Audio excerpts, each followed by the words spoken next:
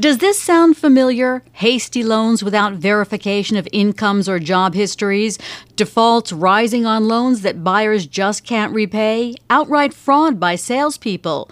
No, it's not the U.S. housing market 10 years ago. It's the auto industry today, where many car dealers are gaming the loan application process so low-income borrowers can drive off in new cars they can't afford, and those auto loans are bundled into securities for investors.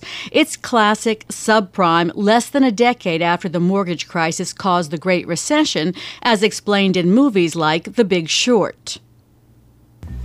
So the banks started filling these bonds with riskier and riskier mortgages. Thank you, Benjo. That way, they can keep that profit machine churning, right? By the way, these risky mortgages are called subprime. Our guests are Patricia McCoy, professor at Boston College Law School and author of The Subprime Virus, and Gary Pieples, professor at Syracuse University College of Law. Patricia, subprime car loans have been around for a long time. Explain what's been happening in the last 8 years or so.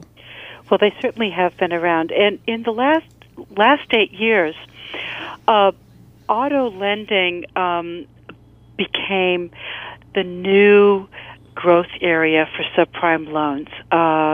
Mortgage lenders are basically not willing to make subprime loans anymore. But car dealers were very eager to expand their markets by selling cars to weaker and weaker borrowers, and lenders stepped in willing to make loans to people who might have difficulty paying back the purchase price of the car. Gary, are there any legal restrictions here in terms of who can get these kinds of loans when they buy a car, or is it kind of a free-for-all?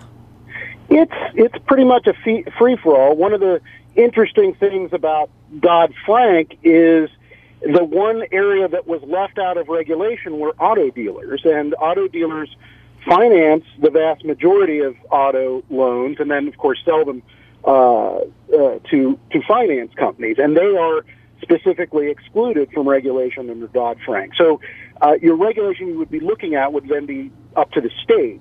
And I practice in New York, and even the general New York usury statute doesn't apply to most auto loans.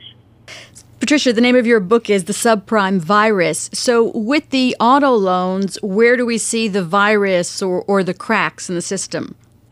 What's really interesting is we're seeing a replay of the mortgage crisis in terms of the dealers don't check whether the borrowers can have the ability to repay. The lender makes the loan without checking it in most cases, here Santander, and then the lender sells on the loans, packages them for sale to Wall Street. Investors are not checking and are buying this stuff regardless of the elevated default risk. It's really back to the future. Well, so Gary, So let's talk about the people taking out the loans. What happens to them as they're getting loans that they can't afford to pay, and those loans are getting bundled. But what's happening to the actual car purchasers here? Well, depending on how life circumstances go, eventually something happens and they can't make the payment. That's sometimes a couple of months in, that maybe that's a year in. Something happens with the car, something else happens in their life, and they miss a payment, or they realize how bad off they are and then actively choose no longer to keep paying. But yeah, the people lose the car and then often get sued for the deficiency that's owed after the car is repossessed, because often these cars are sold at huge markups with a bunch of garbage fees and other things in it, like extended warranties and other things that drive up the price even above what the car was even remotely worth. So if these folks are well underwater, they end up losing the car and then getting sued and, either filing bankruptcy or having their wages garnished. But it's bad news for these folks.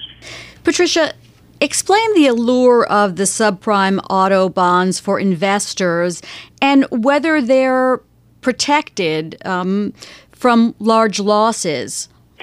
So the top allure is that the interest rate on these bonds is higher than the interest rate on blue chip bonds and government bonds, running around 5%. And so they're chasing yield. The reason I think that investors are not doing adequate due diligence is twofold. They think that the higher interest rate will compensate them for the higher risk. And at the end of the day, even if the default rate is high, they'll get a high enough rate of return to make money. The other thing is they're betting on the fact that the securitization has been designed with a big safety cushion to absorb losses and to protect them from losses. Last time in 2008, it didn't quite turn out that way. Well, just quickly, in about 30 seconds, Gary, will it be different with the auto loans than it was with the mortgages as far as protection for the investors? I think people are going to lose money eventually, like they did in the housing market. You can't loan people money that they can't pay back on an asset that's a depreciating value and make money, even when you're selling people cars at 25% interest. They said this 10 years ago in housing. Oh, well, we're protected. Well, of course they weren't. We've been discussing how less than a decade after the Great Depression, the financial industry has embraced another type of subprime debt, auto loans. Our guests are Patricia McCoy, professor at Boston College Law School and author of The Subprime Virus, and Gary Pieples, professor at Syracuse University College of Law. Gary, let's talk about the U.S. auto loan sector. It's small compared to the $8.4 trillion mortgage market. It's about $1.1 trillion in loans compared to the mortgage market. So no one is suggesting that this will cause the next crisis, but is there a trickle-down effect or any lasting consequences for the industry? Well, it's hard to know for sure, but obviously if you have potentially thousands of individuals who are losing their ability to get themselves around to work and otherwise, that's going to have effects. And then I think you're going to have ripples from the number of defaults. I mean, the number of defaults are significant, and I think that will have some effects. Patricia, when we talk about the way that, or we think about the way that the dealers have dealt with this, how exactly are they encouraging these sort of loans? I mean, how is it that the dealers are, what are they doing to be complicit in how these loans happen?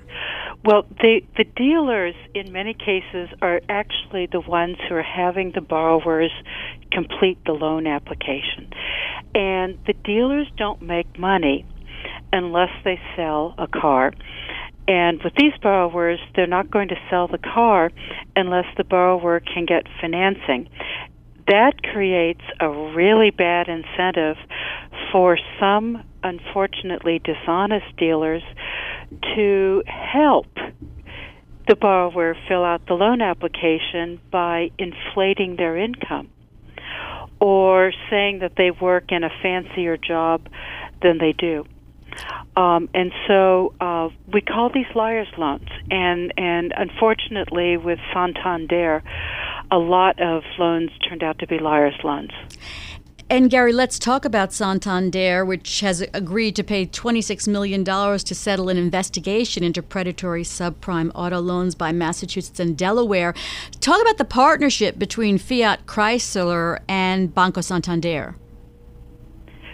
Well, it's probably a little outside of my area of expertise. I'm mostly on the consumer end, and what I see is that these dealers are kind of in cahoots with the finance companies. They know that I think these finance companies know what these dealers are doing, pushing these loans that people can't afford, and these lies are being told by the dealership. And the finance companies are complicit in that. They know what's happening. They're not bothering to check to make sure the dealership is doing what confirming that these incomes are even remotely close to what they're. This is happening on a regular basis where these folks are being steered into loans where the documentation is clearly a complete fabrication. Patricia, can you talk a little bit about Santander and Chrysler? Well, Chrysler is of the big three U.S. auto dealers, the smallest one, and the weakest in terms of the demand for its cars, and so it was quite eager to extend its customer base down the credit spectrum to weaker consumers. But to do that, it needed a financing arm, and Santander was conveniently very eager itself to expand into auto financing, and particularly subprime. One of the reasons that Santander was attractive was that it had a computerized algorithm for analyzing the creditworthiness of subprime borrowers, and supposedly it was foolproof. Well, it didn't turn out that way. Well, Gary, so what you had these legal actions taken against Santander. What did the attorneys general find here? Gary, we have about 30 seconds. I'm probably not the best prepared to answer that question. It's not an entity that I've been involved with, so I don't know the answer to that one. I'm sorry. All right. We do know that Santander agreed to pay $26 million to settle an investigation by Massachusetts and Delaware, and it's been subpoenaed or questioned by a group of about 30 states regarding its auto loan underwriting and securitization activities. Thank you both for being on Bloomberg Law. It's been very interesting. Patricia McCoy, professor at Boston College Law School and author of The Subprime Virus, and Gary Pieples, professor at Syracuse University College of Law. Thank you both.